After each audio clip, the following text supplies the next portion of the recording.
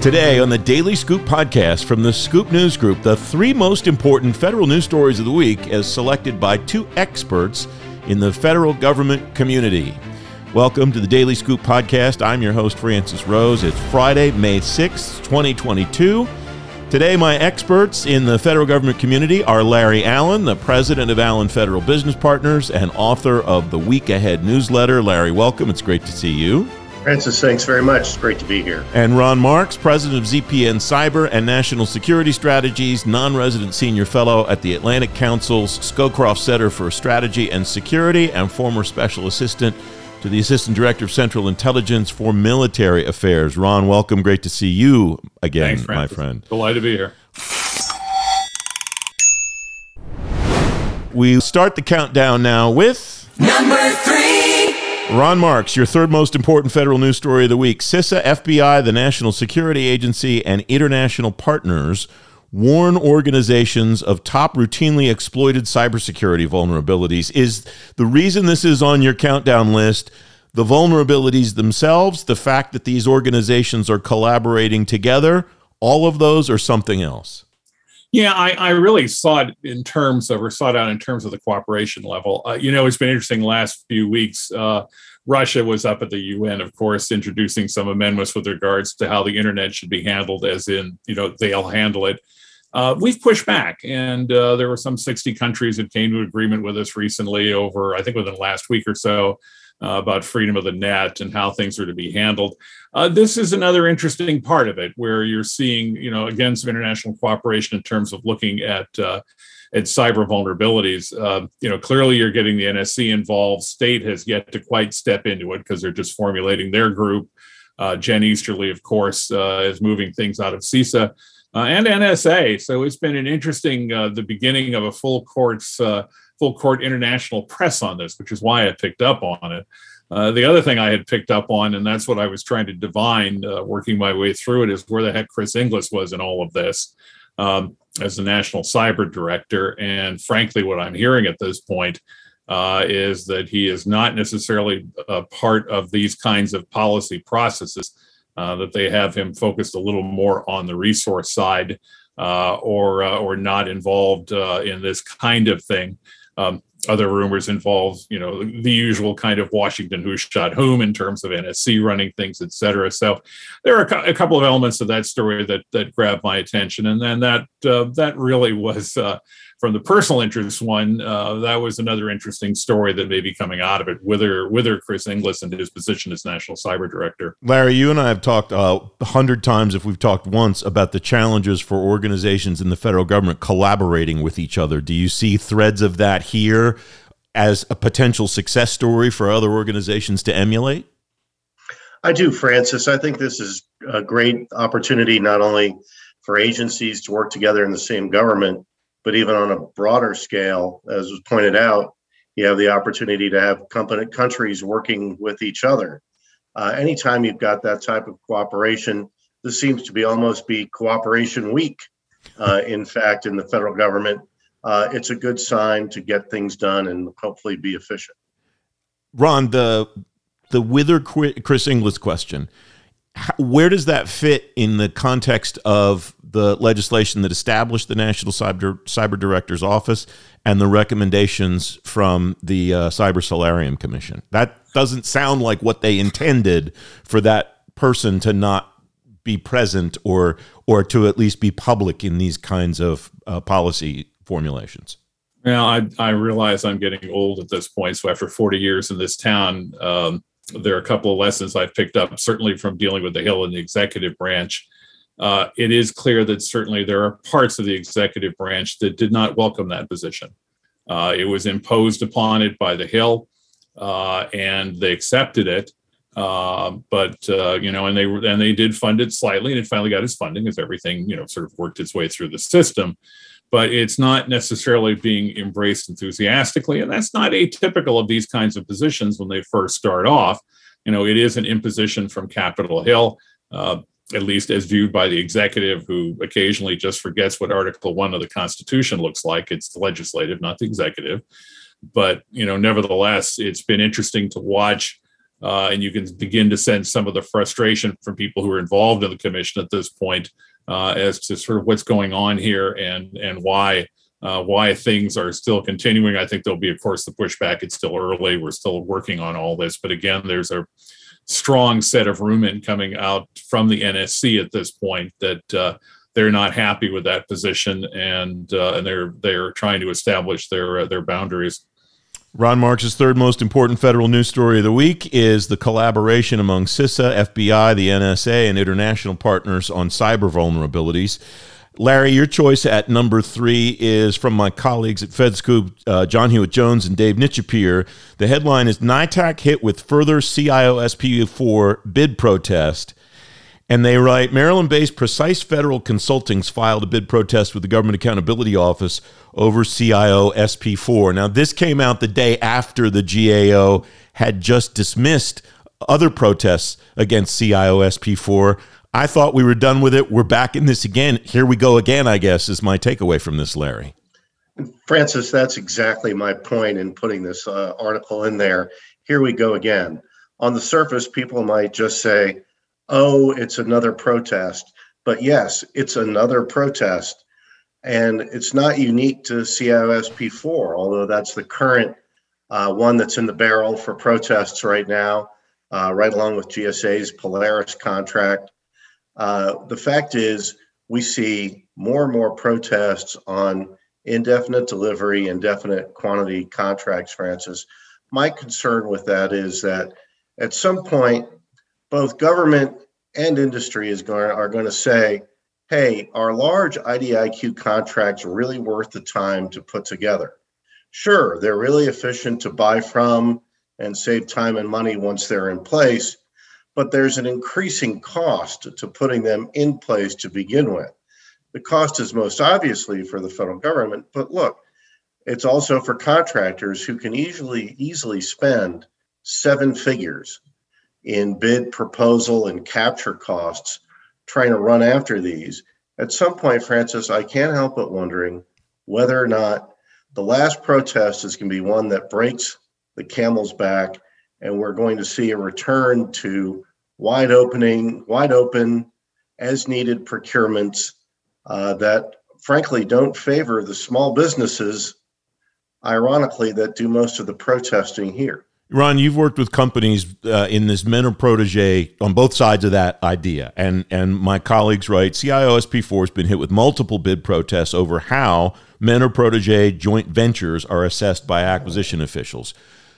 What is there a fix for this, or is this just something that's so complicated that it's always going to be problematic, do you think?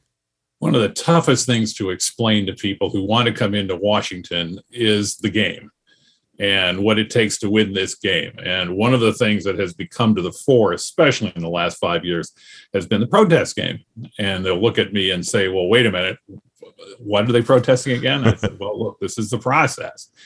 And I agree. I think what's starting to happen here is if you're so bogging down this contracts process, I mean, we've gone all out of our way. We're going to have FedRAMP. We've got, the CMMC stuff, or everybody's going to be scared together. We've got all this sort of kumbaya stuff in terms of getting contracts done, getting the kind of technologies we have through. And yet at the same time, these endless challenges, expensive challenges, are just bogging down this process. I'd like to say that there's some remedy for this. I suspect you'll see something on the Hill at some point. But in the meantime, I don't know what the executive is going to do except live with it for the immediate period. Larry, how does CIO-SP4, how does NITAC in particular get out of this cycle that they're in right now of protest dismissal? Because they've had some challenges with this since the very beginning, it seems like. Right. Well, to be fair to NITAC, Francis, they're in somewhat uncharted waters here. They're really only the second contract deal come through after the SBA expanded joint venture and teaming capabilities. There's not a lot of hard and fast case law here. It's developing, but unfortunately for CISP4 and NITAC, they're the ones that are developing a lot of it. So if you're the third or fourth contract come along after this litany of issues on how you evaluate small business participation and experience, you're going to be much better off. But in the meantime, it's pretty brutal to get through to be the first one or two contracts. Larry Allen's choice for the third most important federal news story of the week is NITAC hit with further CIO-SP4 bid protest. It's at FedScoop.com. Voting open there now, too, for the best bosses in federal IT. You can vote for the best bosses till May 20th, and you can find a link to see the nominees and vote in today's show notes at thedailyscooppodcast.com. The inaugural edition of the FedScoop News Countdown continues with number 2. And Larry, your choice at number 2, you just mentioned the SBA, and your choice at number 2 pertains to the Small Business Administration's 2023 budget request and how they're trying to promote disadvantaged small businesses, pump them up. What do you see here as the potential benefit and the potential challenge that made you choose this as your second most important news story of the week? Oh, Francis, I really focused on the potential challenge of this. The administration's been clear since it came in that it wants to drive enhanced small minority business participation in government contracting. That's great. In the meantime, they keep loading businesses up, which Ron referred to earlier, with new requirements like CMMC, Section 889, whatever it is that you've got, along with sustainability and everything else.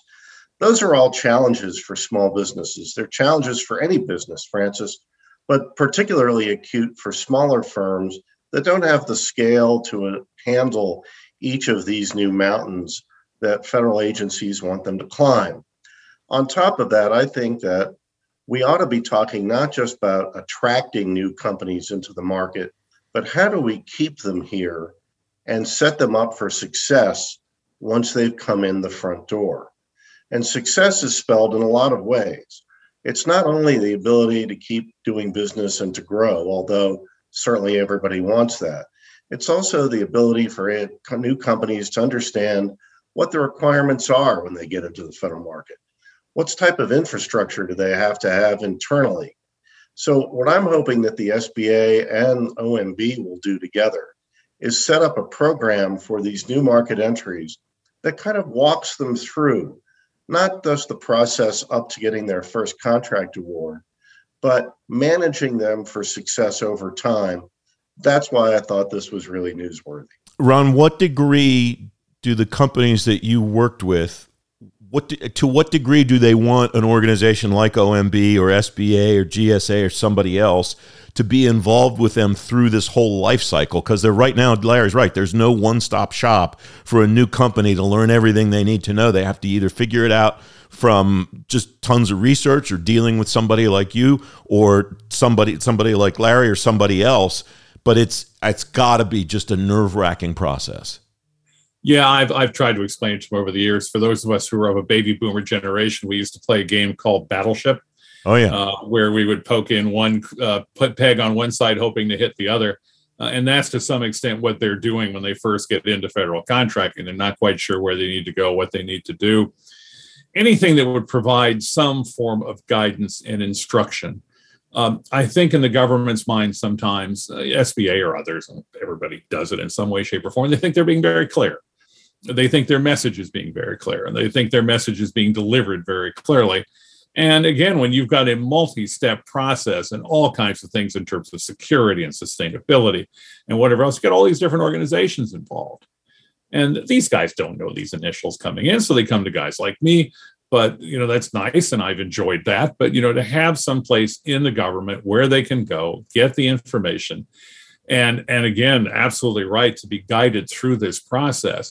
If we're going to ask these guys to be here, then we need to help them out. Otherwise, frankly, it's one of those kind of empty programs, and we've seen it before in the government where we invite people in for modern technologies and then turn around and don't fund it beyond the first year. Larry, you suggested that this should go beyond the contract award phase. How far into a company's life cycle of dealing with the government do you think that should last? Well, Francis, I think we ought to be in a place where the companies understand what the infrastructure is that's required, understand not just how to do business, but how to comply with the rules and regulations, make sure that they get the training from the government to do that. And also, I think part of the process is vetting the companies that come in. What we don't want to have happen is stand up a new program, say everybody wants small disadvantaged businesses in the government. That's great. That's a good goal. But remember the last time the government focused on a particular small business group, Francis? It was small, disabled, veteran-owned, service-disabled, veteran-owned businesses. And we got a lot of great new market entries, but we also got a lot of fraud from companies that said, hey, there's a really great expedited way to do business with the government here. Let's set up a storefront. So I think that's got to be part of this process. It's not necessarily a question of how long in months or time, but it is something that you're vetting the companies so that they understand what they're getting into, and the government can then rely in turn on the services and solutions they offer more than they might otherwise with the new market entry. Larry Allen's choice as the second most important federal news story of the week is the Small Business Administration looking to promote disadvantaged businesses in their 2023 budget request. Ron Marks, your choice at number 2 this week is the General Services Administration studying facial recognition technology. It seems to me to be kind of a marriage of, we had the IRS that looked at facial recognition from an outside vendor. Then they wound up adopting GSA's login.gov. And now it looks like GSA is kind of taking the next evolution here. Is that what you see, or is there more to it than that? Well, I think the reason I had picked that story is it's a good example of when you get the government going out into the private market and adapting, cutting edge technologies or relatively new technologies. And the challenge on those things all is, will these things work as well as we need them to work? I mean, the IRS thing has been a problem, to say the least. And are we, can we adapt these things to old technologies? I mean, I've been in this town now long enough. The term legacy system is just rings every time. Will these things retrofit? What thought was given in this process to doing all this? And again, it just goes to this idea that we've made a pledge to look over all the government in terms of cyber purchases and IT purchases. And, again, where does this fit in the process? Oh, we want to do something new. Okay, good. Is this going to work? What are we going to do? How are we going to do it? And just doing something new is not enough. So I'm, again, concerned. And I think this is another point where, again, you get down the road on this, starts getting expensive, doesn't quite work. It gets expensive for those people who are trying to implement it. Because no contractor wants to say no once they've got it. So I just sort of see it as another example of not necessarily badly thought out, but again, a desire to do A without necessarily understanding that B, C, or D, which is not as positive, can happen. Larry, what do you see here as far as the involvement of GSA, as far as with the technology that's involved here, any of that? Francis, it's not a surprise to me that GSA would take the lead here. This comes almost certainly from Robin Carnahan, the administrator of GSA. Her background is supporting things that the Technology Transformation Service inside her agency does. She's very supportive of what TTS will do and in the innovation she believes they can provide. So I think this is very consistent with what I'd expect the administrator to key on. And I think they'll get a lot of support for this initiative because of that. They're getting uptake, aren't they, Larry, for login.gov? Agencies are starting to use it more and more extensively. It's not just the IRS. They are starting to use it, Francis. And GSA is working on a whole host of other interfaces, too. Not just things where they're a landing page, but interfaces where you can actually do something once you get there without having to go to another site. Again, a lot of this is coming from TTS. And they're going to get all the support and funding the administrator can provide them, since that's her home stomping ground. Ron Marks' second most important federal news story of the week is the General Services Administration studying facial recognition technology. We are up to on this week's inaugural FedScoop News Countdown. Number 1. And Ron Marks, your choice for the most important federal news story of the week: intelligence from the United States helping the Ukrainians shoot down a Russian plane. Why is this a big deal beyond what's happening on the ground in Ukraine? Why is that a big deal for the United States government, Ron? This has been unprecedented in terms of the amount of cooperation going on between the intelligence community and Ukraine. It's been phenomenal stuff. And I've been really intrigued by the fact that it has been accepted so well within the community. My indicator on this always is if people don't like what's going on, you see immediate leaks in the press. So far, the dog has not barked. So they're very accepting of it. The question that I've had in all of this is that we've been so open and so free with Ukraine on this information. How do we pull back? There will be others at this point, certainly Japan, Korea, and others over the years who've asked for greater sharing. We've said no, we've pushed them off. We have the basic, the Five Eyes, which is Australia, New Zealand, and Canada, and UK and us, whom we've had a level of sharing with, NATO, whom we've had a level of sharing with. But this really goes beyond that. So we've put a big stake out there now. And, the question is going to be coming down the road when another country comes to us and says, look, we need your help on the same level that you had with Ukraine. This worked very well. Are we going to be able to do that? And I think it's going to be an unpleasant surprise for those asking in the future, because this is because of the dominance of this in terms of being an issue of American foreign policy. We're not going to go, I think, as far again, but it's going to be a tough one to start denying people once we've done this. More cooperation and collaboration in this story, Larry. What do you see here? Well, I think Ron certainly knows the specifics of the intel world, so I won't step on that. But from a general standpoint, cooperation, collaboration, very good thing. I think to his point, government acquisition, one of the things I would use to point out is, you get a lot of people who want to share things in government acquisition, but you get some resistance. And classic examples that between the federal government and the state governments. State government doesn't always want the federal government's help in this. And yet there are a lot of ways that state governments have an advantage over the federal government. So from that perspective, collaboration and cooperation can be very positive. You just have to control who has access to what it is you're sharing. Ron Marks's choice as the most important federal news story of the week is United States intelligence helping Ukraine as far as shooting down a Russian plane. Larry, your choice number one this week, a shameless plug, a hearing that the Senate Armed Services Committee held recently. You talked about one of the witnesses in the material that you sent me. Ellen Lord was one of the witnesses. David Berteau was the other witness, the president of the Professional Services Council. He was on the show yesterday talking about his testimony.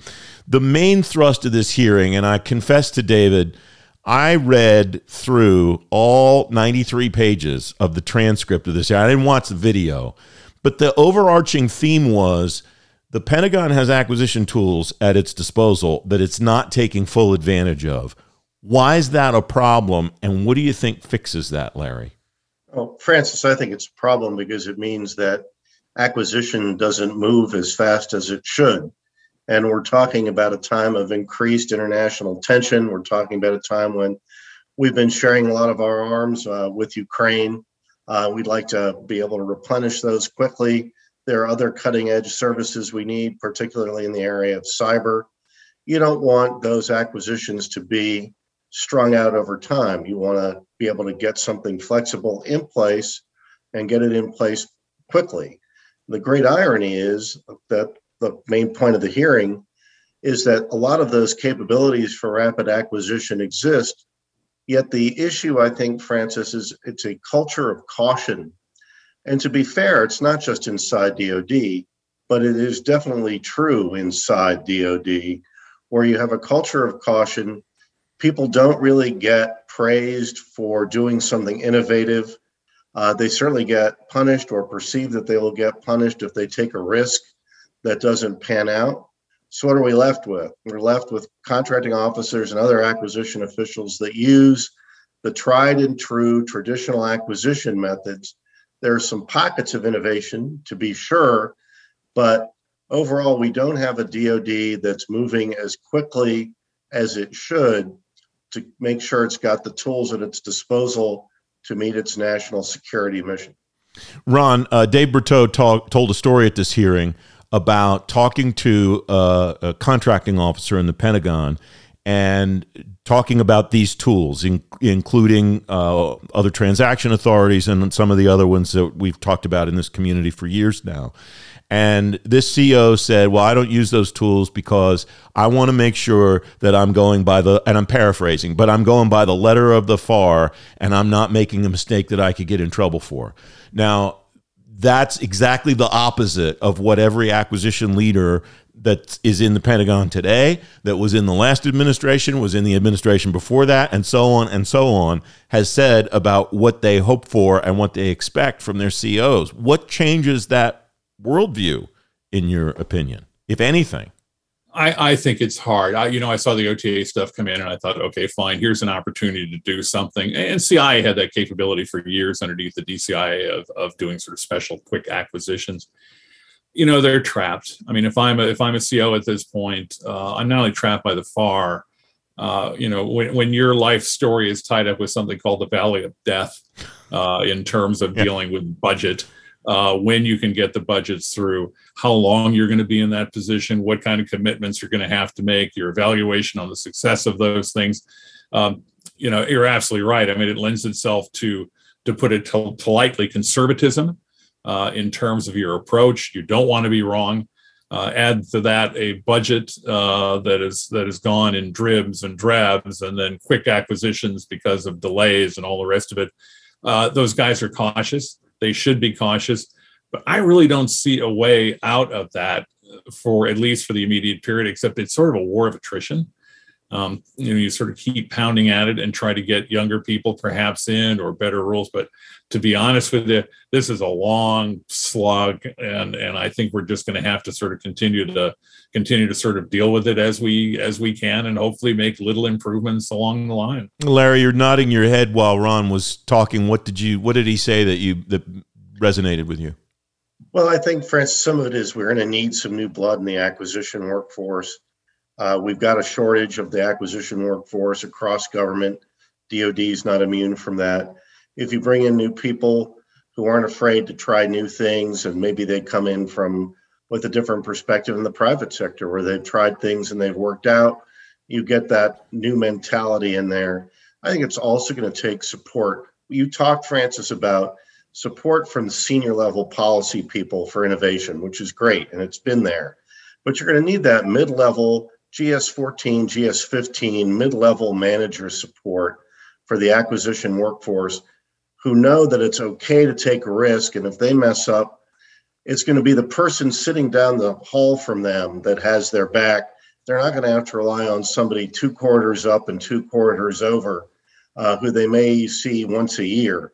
So it's really going to take the middle-level management ensuring that the acquisition professionals know that it's okay to try something new.